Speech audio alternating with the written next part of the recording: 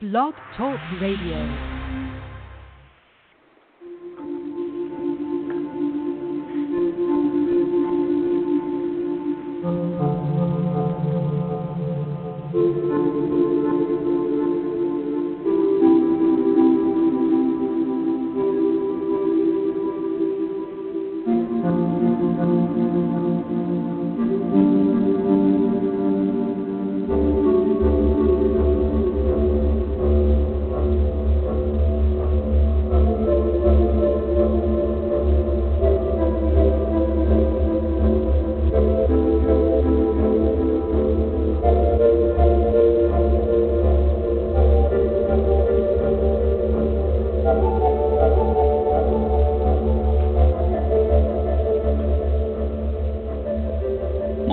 Radio brings you The Haunted Sea with host Scott Mardis. And greetings everyone. This is Julie Wrench in the studio with Scott Mardis today. We have a really exciting show for you with a very special guest that has been on the show in the past. And we have a lot of great discussion coming up today about the Megalodon. Let me go ahead and bring Scott on in. Scott, how you doing? Good, and I want to welcome you back to the show. You've been absent the last couple of episodes due to family things that you had to take care of. And glad to have you back. And our guest today is the illustrious Max Hawthorne, author of the Chronos Rising series. Hello, Max. Hello, Scott and Julie. How you guys doing? Max. Good. Good. You got a lot of new stuff going on. Tell us about your new website. Well, I think the word illustrious that you just used would probably be a good way to describe it. Well, let's put it this way. The old site that I had, it was functional, but it really wasn't my cup of tea. You know, I didn't have a hand in designing it. You kind of like thrown to the wolves sometimes with these things. I wanted a new site. I brought on a designer myself that I picked, and I personally worked with a guy hand in hand to create what, for me, I think is an ideal author's site, especially for somebody who writes in the genre that I do. Mm-hmm. Yeah, I was taking a look at that just a bit ago, and Max, what do you think the biggest change is that benefits someone coming to visit your site? What's the one thing you like the most that's changed? Well, the whole site has been redone. I mean, it's much more streamlined. The old site was convoluted, too complex, garish, horrible color choices, layout design. It just wasn't a friendly site or anything like that. But I wanted something artistic, like I said, that goes with the genre. So I picked a theme that was very nautical, yet at the same time indicative of past history. I'm sure you guys both have seen like maps, let's say, of the seas from the Renaissance and such, and they always have like sea monsters on them, right? Things like that. Right. Or sextants and compasses, you know, the technology of the day. So the ocean was a much more mysterious and more feared place than it is now. So I wanted a site that was going to convey that to the visitor. So we chose a lot of classical imagery, images of marine creatures that were real or imagined from going back hundreds and hundreds of years, the globe, the maps, everything like that, the color thing. And it's all been designed in such a way that it lets despite the fact that your backdrop might be, let's say, an image of a crack in a woodcut from hundreds of years ago, at the same time, the color scheme works so that the book color really jumps out at you and the reader has everything they need. So, you know, you pick and choose what you want to do on the site. It looks fantastic. Yep. Congratulations on that. Thank you. Yep, absolutely. One of my personal favorites, and this isn't quite finished yet, but is the Paleo Gallery, which is one of the things that we kept from the last site.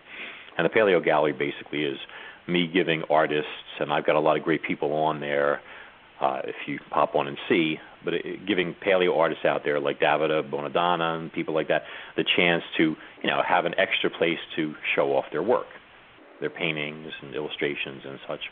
And what I wanted to do for that one was the other backdrops for other pages, let's say, have different images that go with, like I said, that whole sea monster map theme and how the globe looked imagined, hundreds and hundreds of years ago, et cetera.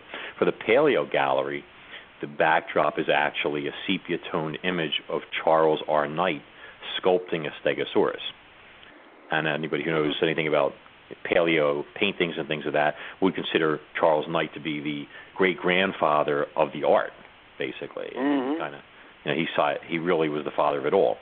So I like the layout where it's almost like he's looking at the images that people see on there as they're perusing the gallery, say. So to do speak. you have any genetic burian in your gallery? Yeah, I believe there's a few in there, and if there isn't, we should definitely get some. Yeah, he was great too. Him and Knight, man, they basically invented what we consider to be paleo art, and they were both a big influence on Ray Harryhausen too. Yeah, I think and Harryhausen actually O'Brien. said he had gotten to speak to Charles Knight himself at one point, which I he think was Knight a big died highlight for him. sometime in the 50s. Yeah, that sounds right. I'm very happy with the site. Well, tell everybody what your website, what to look for when they're going on there to find you. Oh, you mean to find the site proper? Mm-hmm. That's easy. You can go to either maxhawthorne.com, my name, MAXHAWTHORNE.com, or they can just go to cronusrising.com, Cronus with a K. Either way, it'll take you right there. There's merchandise. There's a new FAQ. I had to answer like 30 questions for the site builder to put out there for people. There's links to other, individuals, and there's even some free book stuff on there for people as well. So, a lot of choices. Great. And tell us about your kitty cat. Oh, Mace? Yeah. Mace, the Minister of Fluff, a.k.a. the Ambassador of Fluff, the Fluff Man, the Fluff Dude, or, when it's just you and him, it's just the Fluff. Actually, Mace is my daughter's cat, which is probably why you guys on Facebook, you see pictures of him and her most of the time and stuff. But Mace is my little girl's kitten. I call him a kitten. He's 8 months old, and he's already over 12 pounds. But he's a Siberian forest cat from Russia. This is a pure breed that goes back hundreds of years, actually to the czars of Russia. And it's actually descended from shares a lineage, I should say, with the Norwegian forest cat and with the Maine Coons. These are basically the three largest domestic cats in the world. Yeah, they get huge. Yeah, and these cats are all descended from a Viking ancestry. They're Viking cats, basically. So, so Mace will probably be about 25, 26 pounds when he's full grown. And I don't mean, an overweight 25, 26 pounds. So that's a sizable cat. He's great. He's a lynx point, and he is the most intelligent and personable feline. It's like a person. He literally has the mentality of a playful child, including a sense of humor where he likes to play gags on people and stuff. Yeah, I recently lost my beloved cat, Fibes, passed away, and we just got a new one. She's really cute, but she's been attacking my feet. My feet look like raw hamburger meat from where she's bit and clawed. She's in the heat, so we got to get her fixed. But other than that, everything's going fairly well. I think a cat, honestly, I'm a what you'd call a quote mature individual, maybe physically mature, not mentally, but I think a cat sometimes for somebody who works out of their house and sits at a desk writing all day makes her a better companion sometimes than a dog because they're less maintenance involved. Let's say they're a little more self-sufficient. Yeah, dog won't go to a litter box. You got to take them out. Yeah. But just the other day, I love, like I said, this cat's sense of humor. I was holding him in both arms, and then Ava came up, and she was doing a little smushy face with him and all that. And my daughter has long hair, and the cat, of course, loves when she leans over him with that long hair because it's like 1,000 toys for him to play with. And so he'll be digging his claws in there gently, of course. He's got amazing self-control. And he had her like kind of bent forward, so he had all her hair in his teeth and his claws. She's like, "Oh my God, he's got me!" And everybody's laughing, including her. And she finally manages to get away from him. And then he turned and he looked at me, and I kid you not, he winked at me. He had a smirk on his face, and he winked. And I went, he just winked at me. You know, he was like, "Did you see that? That was funny, right?" You know, and this is how he is. You know, it's like when I write, he sleeps on the desk, like on my desk. He'll take up a third of it, just lays out there, and he doesn't make any noise. And you know, it's great. I have no downside. So very happy with the cat. So lucky. I've got one that's chewing on computer cables, so I'm trying to break her of that, but it'll all work out in the end. I'm going to mail you some of those and cable you know, protectors. That's a perfect cat for you there, Max, because, you know, that sense of humor and that quirkiness, yep, I can see it. Yeah, the tackling is becoming a little bit, like he has one of his gags that he likes to do where I'll be walking, let's say, through the dining room toward the kitchen or something, and he'll run up behind me, and he'll just jump up and clothesline me, like hit me in the back of the leg, like in the crook of the knee, you know, as a joke. You know, he just boom like that, and then it takes off, and you're like, oh, gee. And he, you know, as he's getting bigger and bigger, it's having more impact, literally, you know. So, but you live with a clown, you know, you have to deal with the humor. So, love the cat. So, the theme of today's episode was Megalodon as an adult a scavenger? And I believe Max has a very interesting theory about the Megalodon. Looking at pictures of these things, the art that they have created, you would think these things are just formidable, attackers of anything and everything they wanted. I think maybe they probably been a little over-exaggerated in some places. Well, I think... Oh, I'm sorry, go ahead. Oh, I was going to say that, you know, Megalodon has been scaled down somewhat from 70 feet to a reasonable, 52 feet now, for the most part? Per the elasmobranchiologist, yes. Yeah. I mean, I've seen this, you know, when I research whatever life forms I put in my books. I mean, you saw the raptors that I created for Cronus Rising Kraken Volume 2, for example. And whenever I put something out there, I want to try and give it a new spin, a new angle. You know, you don't want to be like, you know, one of these guys that just rehashes the same stuff.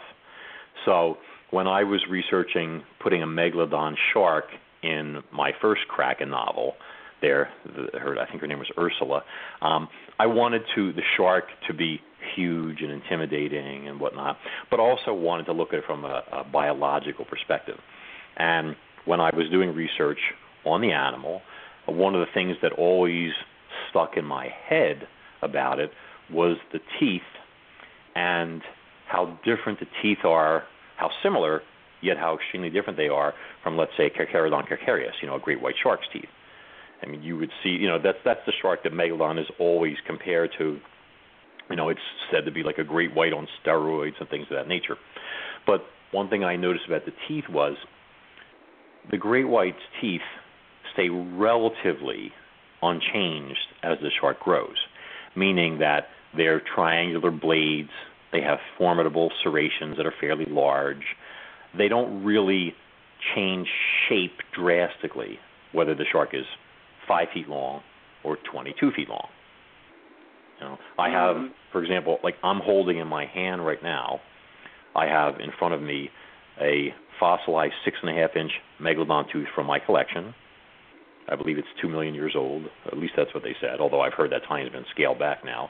And I also have a casting from a 3.5-inch great white shark's tooth, which would have come from a shark the size of, let's say, Deep Blue, you know, that big one that's been on the news lately and such. Yeah. And if you look at the teeth, the Megalodon tooth isn't just bigger.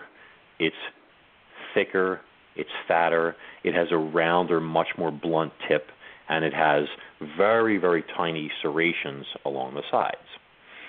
So when you look at this, you're like, okay, well, this doesn't look like as good of a cutting tool, let's say, as the great white shark's tooth. Like the great white's tooth, even at 3.5 inches, is a dagger. I mean, if I took this thing with my hand and I came up to a piece of steak, raw meat, and I gave it a nice push, it would go all the way into the root, guaranteed, no problem. But if I tried it with the Megalodon tooth, that's never happening. I could probably stand on it, and then maybe I could get it to do that. But it would take a tremendous amount of pressure to put that through there. So you look at this and you're like, okay, so why are these teeth so different? Then you look at a cross-section of them. And what I discovered is instead of being blade-shaped like the Makos, the great whites, and most other shark's teeth, you see that Megalodon, and this happened with its ancestors also, Chubutensis and the other different species, that as the shark grew, it's the crowns of its teeth changed, and this is the pinnacle of this, let's say, takes place with Megalodon. And the crown has almost like a cylindrical column, inside of it, if you look at it. And that's like a support column, let's say, to absorb impact and stress, et cetera. But then the cusps on the sides of the crown, they flare out with these blade-like edges, and it becomes basically a wedge. So now when you look at a wedge, I mean, what's this thing for? You see people using wedges for I use splitting wood. There you go. Okay, yeah, like a log splitter. Okay. Yeah. So if you've seen anybody that's chopping wood, they'll have one of these wedges and they'll put it in there and whack it with a sledgehammer or whatever or stuff, to split the wood apart. And in fact, I've seen log splitters, those wedges that actually had serrations on them. Okay. So it dawned on me that these teeth were really more for crushing bone or breaking bone apart. That was my initial take on it. And then you think, well, why does it need to do that? Great whites kill elephant seals as big as them, right? Yeah. So, and how they do that is they come up and they grab the seal by the lower abdomen or by the tail, and they inflict a nasty bite and they let it bleed out, and they come back and they eat its prey. The predator wants the minimum damage possible back on itself when it makes a move on something. If it gets wounded or hurt, loses an eye, whatever, the predator wants the easy way out every time. That's just the science of it. Rather than hanging around fighting with the thing, the idea is to come in and give the worst possible death blow you can give in one thing, then back off and let it die, then come in and feed at your leisure. Exactly. So now, if you've got, I've seen people try and say that the shark's teeth, they had to get thicker and bigger as it grew because otherwise they would have snapped. Well, that doesn't stop the great white from doing its thing. But then you can look at the Meg's ancestors.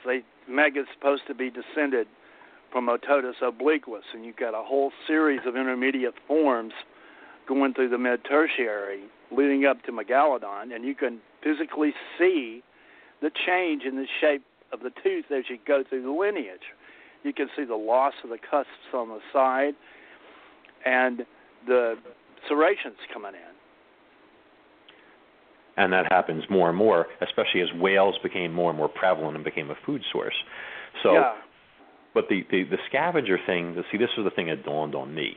So if you look at the skeleton of a whale, a sperm whale, any kind of whale, okay, proponents of the Megalodon, and there's a lot of, passionate, what I like to call, well, I'm not even going to call it, it's obvious, size-obsessed Megalodon fanboys out there that want to try and give this shark the image as being this monstrous 90-foot thing that swims at 70 miles an hour and can even jump out of the water and grab a plane or something like that. I've seen movies where that happened.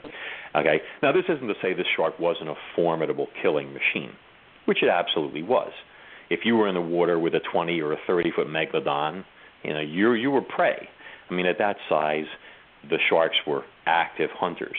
But the changes in their teeth as the teeth grow over the animal's lifespan indicates that eventually when these sharks are 40, 50 feet long, they become, I don't want to use the term obligate scavengers, meaning they have to scavenge, but the fact of the matter is they're very cumbersome and slow at that size. It just gets to the point where it's just easier when you need a tremendous amount of protein, and when you're slower than the whales around you, it's easier to appropriate the kill, let's say, of a smaller megalodon. And, you've got a free meal. I mean, it's the easiest way out. No killing involved. One thing I'd like to add is that they believe Ototus obliquus was feeding on large sea turtles and other sharks. And you can see as this change in the tooth through the lineage is going up toward Megalodon, it's reflecting a change in diet. It's reflecting at the same time that these sharks were getting bigger and their tooth morphology was changing, it's the same time that marine mammals were evolving and invading the ocean environment. So I'm sure there's a direct correlation between that. And the interesting thing also is that the thing that really clinched it for me was, some people will say, oh, well, the teeth were so if the argument that they were going to break doesn't hold, was that, they were designed to crush bone is the other argument. So the shark would target a whale's spine and things of that nature, or rib cage to disable it. But that's a harder target. And a whale skeleton, there's so much vulnerable tissue down there. If you look at the skeleton, the rib cage is a small percentage of the actual body of the whale.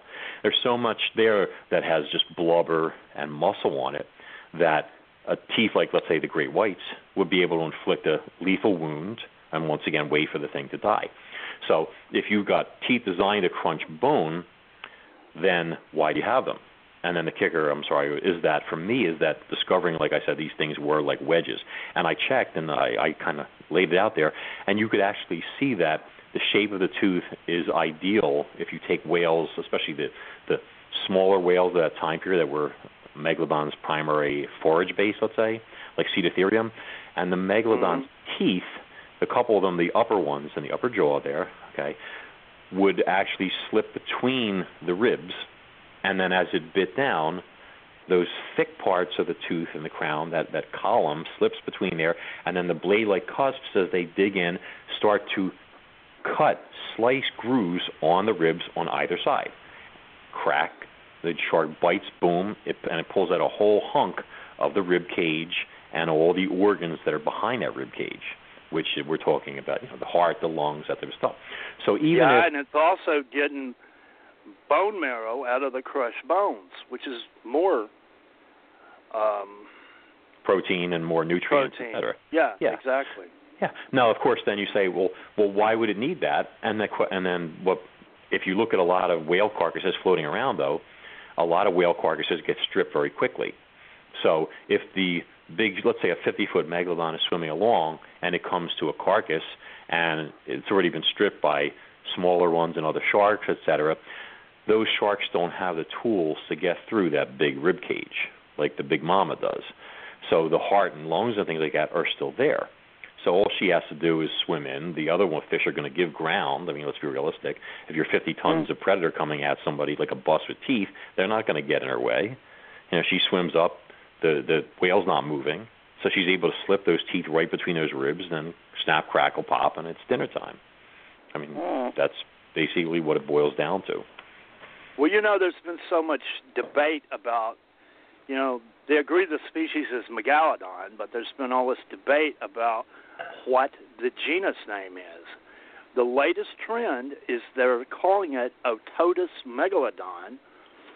So using that as an example, going back to Ototus obliquus, which is generally considered to be the ancestor, I think you would have to look at all these intermediate species like Carcharocles, auriculatus, angustidens, and scubatensis, and now they most likely will be called by the genus Ototus. So in other words, you'll have genus Ototus going all the way from Ototus obliquus up to Megalodon now, most likely. I actually have in my fossil case an angustidens tooth that is larger than, at least according to Wikipedia, they say that species maxed out at like 4.6 inches or something like that, and slant height. I have an Angustiden's tooth that's pushing 5 inches in slant height. And the interesting about it is that center crown, even there, in that species, that far back, is starting to show that extra heft and mass, let's say, that would assist it in eating things that were harder to bite down on, things of that nature. So, and I think we should point out to people too that the immediate ancestor to Megalodon shubatensis, there's no clear boundary between the two. There's like a series of intermediate-sized teeth that they're not sure as to which species it belongs to. Well, isn't the theory that they branched off, like Chubutensis was Megalodon's direct ancestor, and then I believe it's some of them branched off and started changing while some of them stayed as Chubutensis. What I'm getting at is there's no clear boundary between the two species, is my understanding, that there's a point you get to where the boundary is not clear, that there's just a series of intermediate-sized teeth whose morphology is not clearly one or the other. Well, it may be. It may have to do with the whole scavenger thing. I mean, Chubutensis maxed out at 40 feet, so maybe they were a little bit more active predators. I mean, I have a sizable Chubutensis tooth there also, and it's more great white looking than Megalodon looking, let's say. So, that may be the upper size limit, let's say, but where scavenging becomes much more desirable once you pass that limit or something. It's just a mass thing. I mean, you see a lot of people out there try, like my theory on Megalodon being a primary scavenger. Okay, once again, we're not saying the animal, it's not being an obligate scavenger, okay, and it's not being an opportunistic feeder at 45, 40, 50 feet, whatever, okay. At this point, the animal is going to get the bulk of its calories from carrion, in my humble opinion. Okay. Yeah. But it's not going to turn up a meal. So, it can track carcasses all over the place, and it doesn't need to eat very often. I have some details we'll get into in a minute about that. But point being that if a Megalodon queen, we'll call her, at the species maximum size, which I think they said is around 52 feet and some 50 tons or whatever, is swimming along, and she discovers a whale that's giving birth. Hey, perfect time, which is in a vulnerable position to begin with. Right, or a whale that's injured. It's in a position that can't immediately flee. Right, or even an animal that's just not a fast swimmer, like a cyprinid or a sea turtle. I mean, that's going to be lunch. But when you're a shark of that size, you want the most bang for your buck. You need the biggest mouthful. So if your easiest technique is if there's a carcass of a whale there, and there happens to be one of your children who's only 30 feet long and you're 50 feet long is feeding on it, maybe killed that whale, and maybe is sharing it with a Chubutensis, and you come up and you're going to take your place at the feeding trough. Size matters. It's generally thought that the really gigantic whales, like get the size of a blue whale, didn't evolve until after Meg went extinct. And of course, the timeline of Meg's extinction keeps varying also. So the recent paper that just came out claims that the teeth that are 2 million years old are actually reworked, and they have pushed the extinction date back 1 million years to about 3 million years ago rather than 2 million years ago. Yeah, there's so many papers that come out, and I wonder if people just want to see their name in print or what. But I mean, there was that one where they were saying that the Megalodon 2 million or 2.5 million years ago was killed because a star exploded or something, and radiation hit the Earth, and it killed off all the sharks.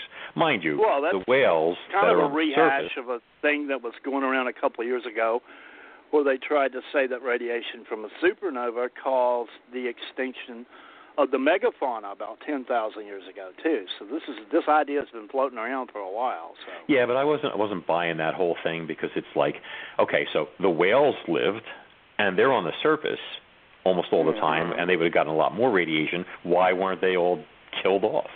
Why is a shark that's hundreds of feet, sometimes thousands of feet down, not thousands, maybe 1,000 feet down, let's say, okay, why is it getting killed off and not the whales? That made no sense. Well, but there then actually is believed to have been a big whale extinction along the same time that Megalodon went extinct. But I obviously didn't kill them all, But is that at the 2.5 million mark, or now is it the 3.5 million mark? Was there an extinction? Well, I think this was originally supposed to be the 2.5 million mark. Yeah. So if the 3.5 million date is correct, then the people that said a comet or a supernova or whatever, radiation was the only thing that could kill this monster, nothing else on heaven or earth could do it. It had to be a star exploding. Then they must have had a lot of egg on their faces when it turns out, you guys were off by a million years. Ha ha ha.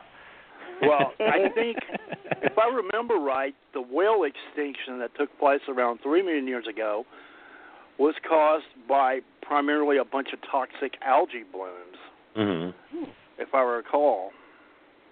I would bet very good money that, like Leviathan, the raptorial sperm whale, probably died off around the same time as the Megalodon shark. And originally they said Leviathan only lived from, I think it was 11 to 12 million years ago. Then they found a tooth in Australia that changed that to 5 million years ago. And there's just so few fossils is the thing. I mean, you're dealing with an animal that's far out at sea. It doesn't shed teeth like my cat sheds hair like a shark does. So you don't have a lot of evidence of the thing. But it wouldn't surprise me that animal was around up until the same time period and perished because its forage base were the same whales that the Megalodon shark ate, and neither of them had anything to eat, carcasses or no carcasses. It was probably more like the relationship today between the orca and the great white, just on a much larger scale. So, well, this new paper that has pushed the extinction date back 1 million years is suggesting that the great whites, competition with great whites, is partially responsible for the extinction of the Megalodon. It's possible. I mean, a white shark would be maneuverable. Maybe what was going on, I don't know for sure, but is that the juveniles were competing with the adult great whites, and it was getting them in the juvenile stage. It's possible. And there weren't enough of them making it to adulthood, and that's possibly what wiped them out. In fact, let me just see if I can bring that paper up and read the abstract. Well, while you're doing that, I'll just touch on something that sounds relative, is that a lot of times when a species goes extinct, it's the loss of the breeding adults that really hurts the population.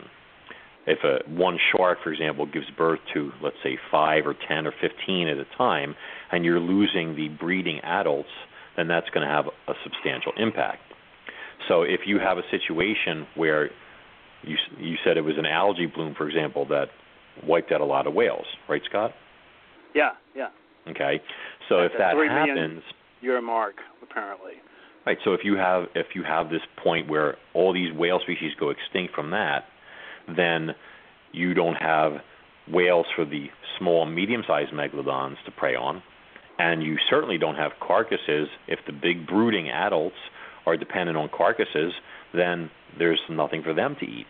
So if you've got a drop in population of whales by 90%, now the shark population has 90% less food, and the adults, 90% of them may starve to death. If you lose 90% of your brood stock, as it's called, your species is very vulnerable at that point. It doesn't take much to push it over the edge. And then a great white comes along, like you said, and feeds on, let's say, a young megalodon, which they changed it now. I think they were only like 7 or 8 feet long at birth, I think it was, or something. First they were saying 7, it was 10 or 12. I think. Yeah, so 7 feet, and a 12-foot great white makes a meal out of one. I mean, I've seen tiger sharks, prey on hammerheads. So, well, if I recall, too, this new paper is talking about loss. There was a significant loss of breeding habitat, too, for the mags. I've got it up now. If you want me to just read the abstract real quick. Go for it. Yeah, this just came out like 2 weeks ago. The paper is called The Early Pliocene Extinction of the megatooth shark Ototus megalodon, a view from the eastern North Pacific. All right, let me see here. This is the abstract. The extinct giant shark Ototus megalodon is the last member of the predatory megatooth lineage and is reported from Neogene sediments from nearly all continents. The timing of the extinction of Ototus megalodon is thought to be Pliocene, although reports of Pleistocene teeth fuel speculation that Ototus megalodon may still be extant. The longevity of the Ototus lineage, Paleocene to Pliocene, and its conspicuous absence in the modern fauna begs the question, when and why did this giant shark become extinct? Addressing this question requires a densely sampled marine vertebrate fossil record in concert with a robust geochronologic framework. Many historically important basins with stacked Ototus-bearing Neogene marine vertebrate fossil assemblages lack well-sampled and well-dated lower and upper Pliocene strata. For example, the Atlantic coastal plain. The fossil record of California, USA, and Baja California, Mexico provides such an ideal sequence of assemblages preserved within well-dated lithostratigraphic sequences. This study reviews all records of Ototus megalodon from post-Messinian marine strata from western North America and evaluates their reliability. All post-Zanclean Ototus megalodon occurrences from the eastern North Pacific exhibit clear evidence of reworking or lack reliable provenance. The youngest reliable records of Ototus megalodon are early Pliocene, suggesting the extinction at the early-late Pliocene boundary around 3.6 million years ago, corresponding with the youngest occurrences of Ototus megalodon in Japan, the North Atlantic, and Mediterranean. This study also reevaluates a published data set, thoroughly vetting each occurrence and justifying the chronologic age of each, as well as excluding several dubious records. Reanalysis of the data set using optimal linear estimation resulted in a median extinction date of 3.51 million years ago, somewhat older than a previously proposed Pliocene-Pleistocene extinction date of 2.6 million years ago. Post-Middle Miocene oceanographic changes in cooling sea surface temperature may have resulted in range fragmentation, while alongside competition with the newly evolved great white shark, Carcharodon carcharias. So what they're saying is a reduction in the range of the Megalodon combined with competition with the great white is the gist of what they're saying here. So I one of the things that I wanted to, actually there's a couple points that in terms of this whole scavenger or not scavenger theory, I think that bears discussion. And the first thing is, and this goes back to the, how can I say this, the peanut gallery out there, whining and saying, oh, they couldn't have been scavengers. There wasn't enough carcasses out there for them to eat. They needed 2,000 pounds of food every day. Wah. And that kind of stuff. I think a few of these people are wearing berets and toting a big loaf of French bread. Am I right? Oh, I don't listen. I can tote my. But anyway, so let's look at this realistically, okay? With people making these claims and stuff like that. So, Julie, how much food do you think a great white shark needs to eat, okay, at one sitting, and how long do you think it'll last that fish? A 2,000-pound great white. 2,000 pounds. You got a 2,000-pound shark, okay? It's going to make a kill. It's going to eat, okay? I want you to tell me, and it doesn't matter that whether you're right or wrong, okay? I just want some numbers. So if you've got a 2,000-pound great white and it has food in front of it, how much does it eat, and how long will that food last it before it needs to eat again? And remember, this is a semi-warm-blooded fish, okay, that's active, swimming all the time, traveling in cold water, etc. Relatively fast until it gets really bulky, but, it's a top predator. So how much do you think it needs to eat, at 2,000 pounds, it weighs 2,000 pounds, and how long will that food last it before it has to eat again? I would say maybe 100 pounds every 2 hours. Okay, so 100 pounds every 2 hours. Well, so we're talking weight. So that means so every 2 hours, so every 24 hours, the fish is going to eat 1,200 pounds in a day. Okay, so so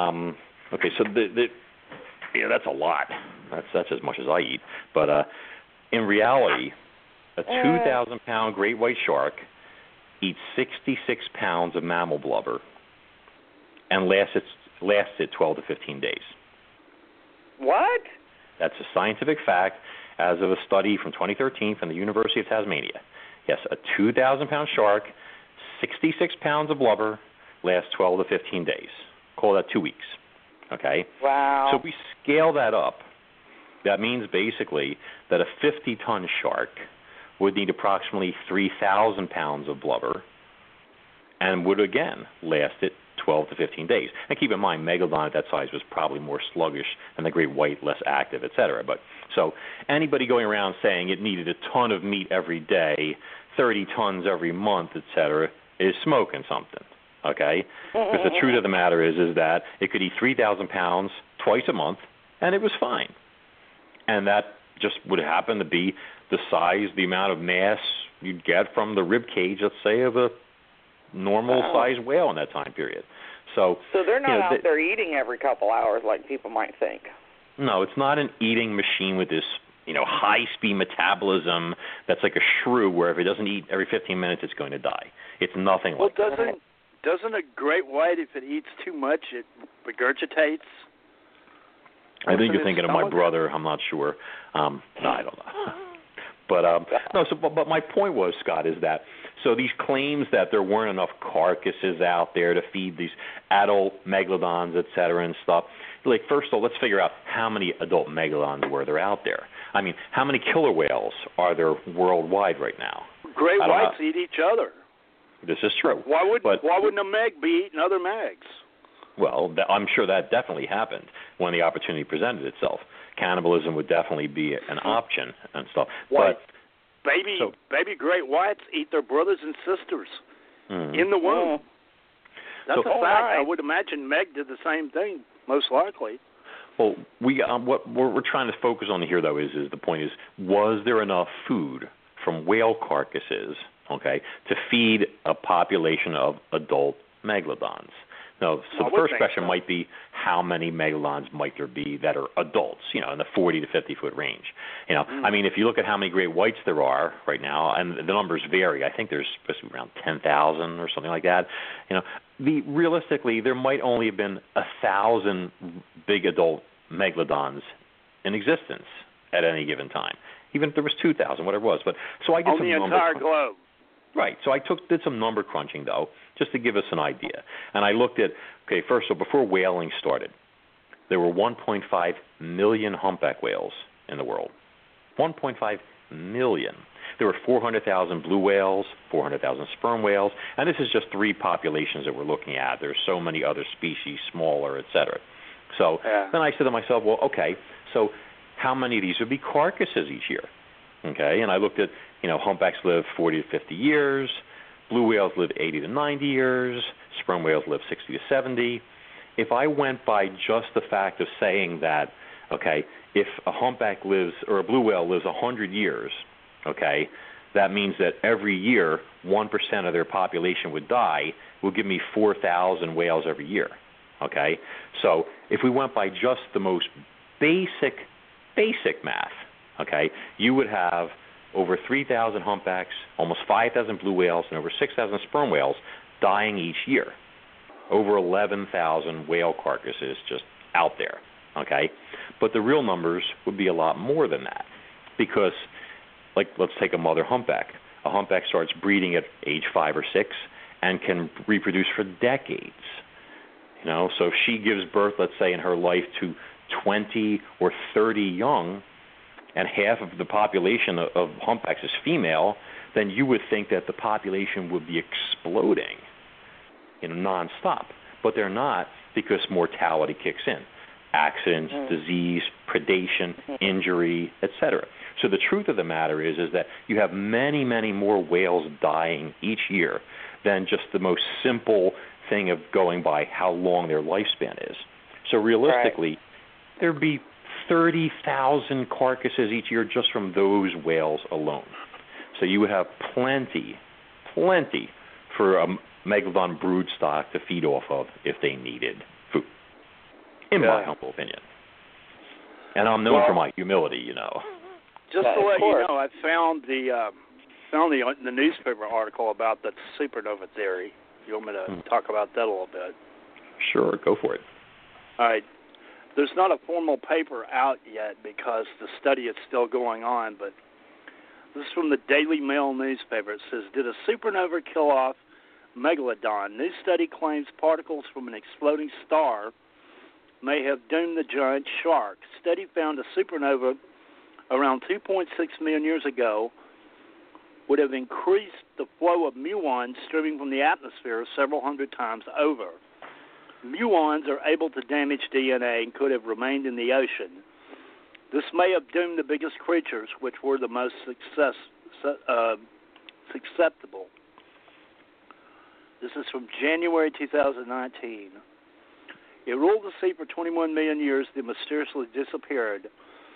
Megalodon is the most massive shark species that ever lived, growing to 60 feet long, 3 times the size of the largest of today's great whites. Yet researchers have never found out why it disappeared 2.5 million years ago until now. New researchers have revealed energetic particles from an exploding star known as muons could have been to blame. Let's see. Let me get to the meat of it. A new study claims energetic particles from an exploding star known as muons may have contributed to the extinction of the prehistoric monster shark Megalodon. The new research, led by Adrian Milot, an astrophysicist at the University of Kansas, concluded a supernova around 2.6 million years ago would have increased the flow of muons streaming through the atmosphere several hundred times over. We find that Scott, the radiation... I'm sorry. But, Scott, I'm sorry, but we already just covered the fact that, you know, the supernova thing is no good anymore because they just pushed back the extinction date. Pushed it back a million years. Right. Yeah. So all that's just a fluff piece then. If the extinction rate is 3.5 million years ago, you know, that has nothing to do with it. I mean, this has nothing to do with you. I'm just saying is that, you know, those guys, like I said, they must have egg on their faces if they put this out there and then all of a sudden people are like, hey, well, you know what? Guess what? And it just, you know, it's. I mean, let's talk about something I think you'll enjoy, which is speed. Okay. See, one of the theories going along with Megalodon being a scavenger is that, and this is supposed to be a scientific fact, obviously, the bigger a shark gets, the slower it gets. Okay. And part of this is a cartilaginous skeleton, the limitations of it, and part of it is sheer mass, etc. So, you know, the detractors, let's say, of Megalodon being a scavenger, okay, have claimed that the shark was able to swim. According to them, they're saying that science indicates that the shark had to swim at a minimum of 18 kilometers per hour, okay, or apoxia would set in, it would basically die. I mean, this is what they're claiming is a scientific fact, okay? So 18 kilometers per hour or around 11 miles an hour, okay? Otherwise, the animal dies. Well, let's look at what extant shark today is fairly large, let's say, and, you know, has a build similar to the Megalodon, besides the great white. Pseudorhinus maximus. Which is also known as? The basking shark. Okay. And basking sharks get how big? 40 feet, something like that. Okay, so the size of a chubby tensis. But a basking shark swims at what speed? Oh, I don't know off the top of my head. I can look it up. It's about 3 miles an hour. Okay, so we're talking about 3 miles an hour, but the basking shark, okay, is able to breathe. However, the basking shark has an advantage that the Megalodon did not. It uses what's called buccal pumping. And what would buccal pumping be? When they breathe, the cheek muscles. Yeah. So a basking shark doesn't really have to swim in order to breathe. Most sharks, older sharks especially, the ancestors of modern sharks, did not have to constantly swim to breathe. They use buccal pumping. I used to pronounce it buccal pumping, but I was mistaken. But that's what so this is why some of the sharks that you were saying earlier could sit on the bottom and things of that nature. Okay. Well, yeah, I've seen photographs of various different kind of sharks resting on the bottom, including the great white. Right. So now you have your other type of sharks that use ram ventilation, and some of them are known as ram ventilation. Means that as they're swimming, water is flowing through their gills and they're getting oxygen that way. But then there are some that are called obligate ram breathers or obligate ram ventilators, about 24 species, and these are the ones that have to be swimming or they will die and suffocate. Okay, this great white that'll happen too, unless it gets in a place where there's a high current moving, on the bottom or something. So the great white, the mako shark, the salmon shark, okay, these species are all obligate ram breathers. They have to swim or die. And those sharks are all mackerel sharks, correct? Yep. And these are all related, distantly or whatever, to Megalodon. So according to the basking shark is distantly related to the mackerel sharks. It shares a common ancestor. So, but my point is that these sharks, okay, they're saying, the scavenger theory detractors, okay, the peanut galleries, I like to call them, one of their arguments is that they're saying science says the shark has to swim at 11 miles an hour or it dies, okay? Well, if that's true, then I guess all obligate ram breathers would have that problem. Yet let's look at the whale shark. The whale shark is the largest known shark, period, and per the top records out there, the top marine biologists I spoke to, and records from the places that kill whale sharks, they have confirmed that whale sharks exceed 60 feet in length, rarely, okay, which makes the whale shark larger even than Megalodon and lead Cyctus as the largest known fish. Okay, but the whale shark, which is also an obligate ram breather, swims at 3 miles an hour. So how is a whale shark able to swim at 3 miles an hour and not die when the mighty Megalodon must swim at 11 miles per hour or die? You see what I'm saying? It makes no sense. Yeah. Okay. Somebody's obviously made a French mistake. Yeah, there's a lot. So yeah. But that's the truth of the matter is, there's all this effort out there to try and turn this thing into this, machine. But the truth of the matter is that as an adult, a big lumbering adult, the shark probably only swam as fast as a sperm whale does at cruising speed, maybe 8-9 miles an hour maximum. And, maybe a little bit more in a charge, but the point is most of the whales were able to do 24-30 miles an hour. So when the shark was that big, when it was slower, I guarantee it was fast. A 20-footer would probably be able to do 30 miles an hour. Looking at all the current confusion over what caused the extinction of Megalodon, when it occurred, and all these different conflicting ideas and theories, why should anyone give you a whole lot of crap when the experts can't agree on all this stuff? I think it's because people, like the saying goes, when someone has no life, they try and interject themselves into yours. That's just the nature of the beast. But you know what? Go ahead. No, I was going to say, let's look at some real rock-hard evidence here on video. You've seen the footage of Deep Blue recently, right? Yes. Okay. Julie, you've seen the recent footage of Deep Blue, the real big great white, and the girl swimming with her and all that? Okay? Yeah. So this is supposedly the largest great white on film. She's 7 meters long, 21, 22 feet reportedly, okay, obviously well-fed, and she makes her living off of whale carcasses, okay? She doesn't care about active hunting anymore. She swims quite slowly. A person can keep up with her, it seems, and allows a free diver to put their hand on her, and get dragged along for the ride, okay? And I've seen footage of 2 dolphins her natural prey, swimming along in front of her, speed up effortlessly. They're looking back at her, watching her with one eye. They tease her, and they take off. One of them even nibbled her nose. Okay? So she's, they know, the dolphins know they're 3 times as fast and much more maneuverable. They're not going to, let their guard down. They watch her with one eye when they mess with her. But the point is, and she's not trying to catch them because, number one, she can't. It would be a big ordeal for her at that mass. Number two, she knows there's a carcass out there with her name on it.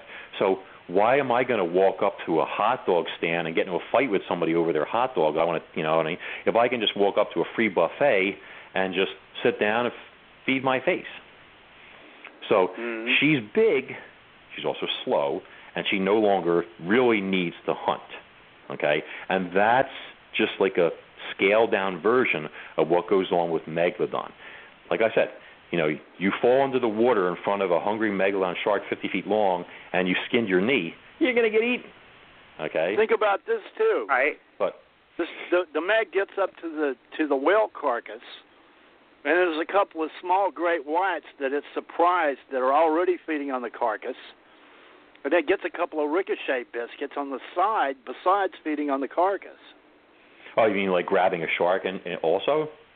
Yeah, it comes up and there's smaller sharks feeding on the carcass, and maybe it eats a couple of smaller sharks that are already feeding on the carcass when it gets there.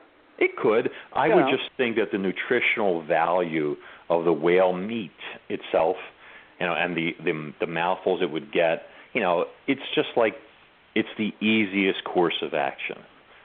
You're this apex predator. Yes, you're big, you're cumbersome, you're slow, but you're really, except for maybe Leviathan, if they want, they decide they don't like you, you really don't have any natural enemies. You're like Deep Blue. So you swim up to the carcass. The other sharks take a look. They go, I don't want a piece of that. And she crunches down. She eats the parts they can't even get to. Excuse me. With those chiseled teeth.